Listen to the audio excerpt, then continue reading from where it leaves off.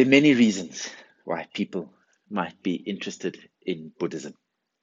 The people that maybe are experiencing a lot of unhappiness and a lot of suffering, and they are questioning why, what is this all about? How can I be free of this? How can I reduce it? For some people, they've heard that Buddhism is really a peaceful way of thinking, so they're attracted to this. Some people like Buddhism because they go to there for protection. Or maybe protection is sort of like we pray that everything may go well in our business or our relationships, or that we may maintain good health. Some people might just be interested in something different. Sometimes people are interested because their boyfriend or their girlfriend is interested. So they come along, they become interested. Some people want to have a better life, this life. They want to have a better future lives. Some people are looking for liberation. And some people are wishing for every sentient being, everyone, to be free from their suffering and to be liberated. And if you are going to practice Buddhism, the great thing is that all of these are possible within Buddhism. Of course, the best would be if you practice for the benefit of all sentient beings. And this is really the purpose of practicing Mahayana Buddhism. And this is the essence of these teachings of the path of clear light, introducing us into Buddhism in terms of Mahayana Buddhism. So if we're curious about Buddhism, or if we are on the path of Buddhism and we're not too sure what it's really about, it's good to ask questions. So we can ask questions like, why do I experience afflictions and suffering in life? How can I be free from these afflictions and suffering? Which path should I follow? What kind of teacher should I follow? Why should I study or practice Buddhism anyway? What are the benefits of practicing? Why should I seek liberation? What's going to be involved if I do follow this path? There's quite a few number of questions that may be asked. And of course, according to everybody's different interest or understanding, the questions will be different. How this will help us is it will help us to keep us focused, to stay on the path, to keep up the practice, and to stay enthusiastic and encouraged about practicing. And in this way as well, over time, our practice will be stable. What sometimes happens for some people, they are very interested in Buddhism and in the practice, and they put in a lot of effort and a lot of energy and a lot of enthusiasm. But then after 2 years or 3 years or after some time, this interest starts to wither, and slowly they stop practicing, or they reduce their practicing, or sometimes even they become disillusioned in the practice. There are all sorts of reasons why this may happen. It might be that they are just temporarily interested, and then they find something else that they really want to be interested in and spend their time doing. It might be that they are practicing and then something causes disillusionment. One of it is maybe that they've been practicing diligently, but they don't feel like they are progressing adequately, or they haven't made much progress. And then after a while, they get disillusioned and they just think, oh, this Buddhism isn't for me. Sometimes they see maybe something happens in the community, and somebody who is a Buddhist does something that really doesn't look very Buddhist, or is not in terms of Buddhism, and they say, lose a little bit of faith or enthusiasm, and they think, oh, look what happens in Buddhism. But I think what's important to realize with this as well is that we are all practitioners. And even although somebody might be a Buddhist, unless they're enlightened, they're still going to make mistakes. That's why we're called practitioners. If we didn't have to be practiced, then we would be enlightened already. In this regard, just to remember that the teachings are very, very good. I think the same with the other schools of thought, the other religions as well. The teachings actually are very, very good. Just sometimes people that are practicing the teachings still have their negative habits. and their afflictions, and then they make mistakes. But this doesn't mean that there's a problem with the teachings. And then sometimes because of this, people, or various different reasons, they regret their time in practicing Buddhism. They think, oh, what a joke. And afterwards they leave, and sometimes they even slander the teachings and the Buddhism because they are feeling unhappy with what has happened or with their progress.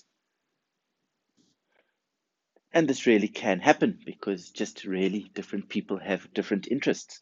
And just like we like eating different food, some people like spicy food, some people like fresh food, some people like a mixture. And this is also okay. You say, yes, this Buddhism is for me. I'm really interested. I want to practice. Or no, I think I'm interested in something else. And that's also fine. If we have asked the right questions in the beginning and we have a good understanding, at least what it'll do is it'll help reduce a lot of this disillusionment due to our own expectations. And because we know where we're going, we know we've got that certain direction, it'll keep us on the path. What we could say as well is this is where faith is very important as well. When we understand where we want to go, we sort of have a faith. Oh, that's where I want to go, and I'm going to apply myself until I get there. If we don't have the faith, then easily we just decide to stop. An example of this maybe is that if we believe we can put the kettle on and the water will boil because we put the kettle on, then we'll go and we'll put the kettle on. But if we don't believe that by putting the kettle on the water can boil, then we won't do it. And sometimes we don't even realize that there is a kettle that can do this, that can boil the water for us.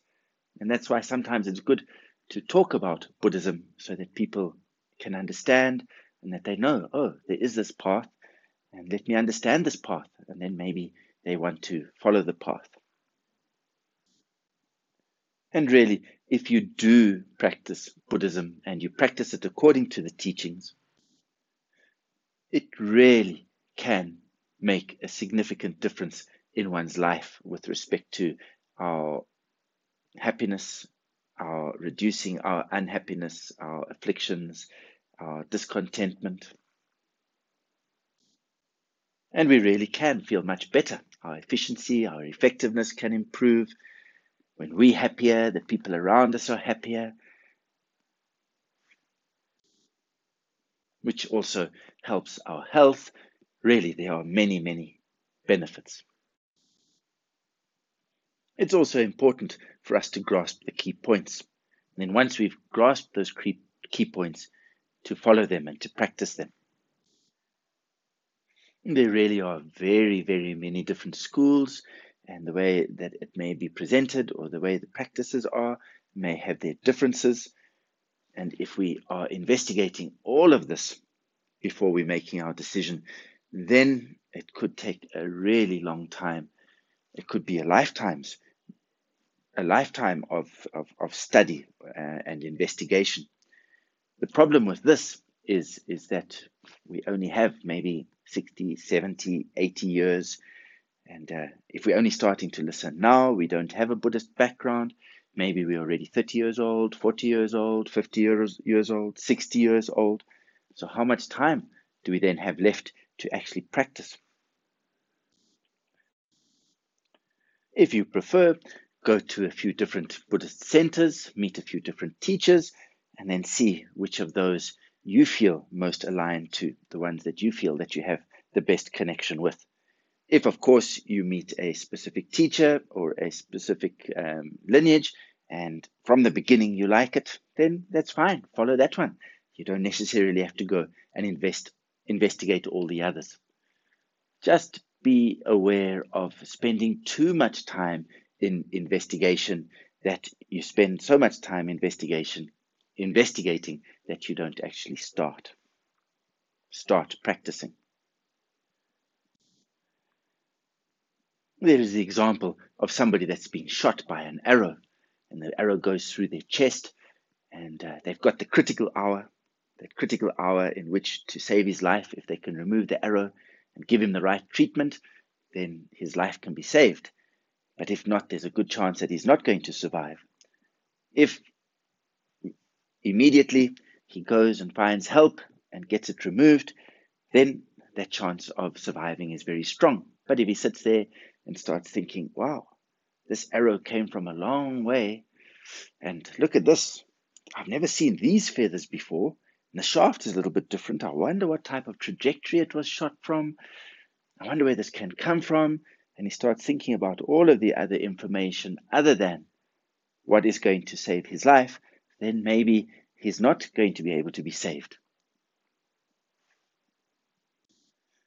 The point of this question is find out the information that is relevant and then get stuck into practice. If you don't start practicing, then you won't experience the benefits of these incredible teachings. It's very important to understand what are the key points, what is the essence of the teachings, and then to practice them. Maybe treat it like a disease, or you have an illness. When we have a serious illness, what do? We recognize the symptoms, and then we find the method, or we find the medicine to be able to cure this disease and find out what the cause is. If we can also remove the cause, then there's really a good chance it's not going to recur again. And we can treat ourselves as a patient. For instance, you have the doctor, which is your teacher, and the Dharma, which is the medicine, and we are the patient. We have the illness or the problem, and we wish to be cured. Similarly, we would go to the doctor and say these was what the problems are, and the doctor would prescribe the medicine, and then we would take the medicine according to the prescription. In the beginning, it's important to first listen and contemplate, which they call the Dharma of transmission. And in the old days, it was always listening because many people were illiterate or there weren't that many books available. So today you can include reading in as well. So reading, listening, and contemplating to really understand the meaning of the teachings, and then actually going out to practice, which is sometimes referred to as the Dharma of realization. And again, as I emphasize, the practice, it is maybe similar to that of learning a language. When we first start a language, it's really difficult. We might think, wow, how am I ever going to be able to do this? This seems really like a lot of hard work. I don't remember the words, the verbs, the nouns, the adjectives. Where do they go? But after a year, 2 years, 3 years, suddenly you might be having a really good conversation with people, and it didn't seem difficult at all. In the beginning, we may also find, well, there's so many different terminologies we need to get used to, and the practices might feel a little bit strange. And this is also because when we're starting something new, sometimes when something is unfamiliar, it feels a little bit uncomfortable or a little bit difficult. And if this is happening, then keep on going. If you feel that there's something wrong, maybe with your method or what you're doing, then check with the teacher or whoever's helping you just to make sure that you are doing it correctly. Also, by asking the questions in the beginning and having a relatively good understanding, it's also going to reduce the possibility that you practice blindly. It is important to know where we are going, the direction we're taking, and so it's important to have the eyesight, and it's also important to have our feet, because we might know where we want to go, but if we're not able to take the steps forward, then how are we going to be able to reach our destination? Let's dedicate these merits. By these merits may all attain omniscience, having defeated the enemies of wrongdoings in the turbulent waves of birth, old age, sickness, and death. May all beings be liberated from the ocean of the suffering of samsara. Sonam de tamcha tsepanye, tobnye nyepe tranang kajeja, keka nachir balang trupai, tsipi choli droa sho.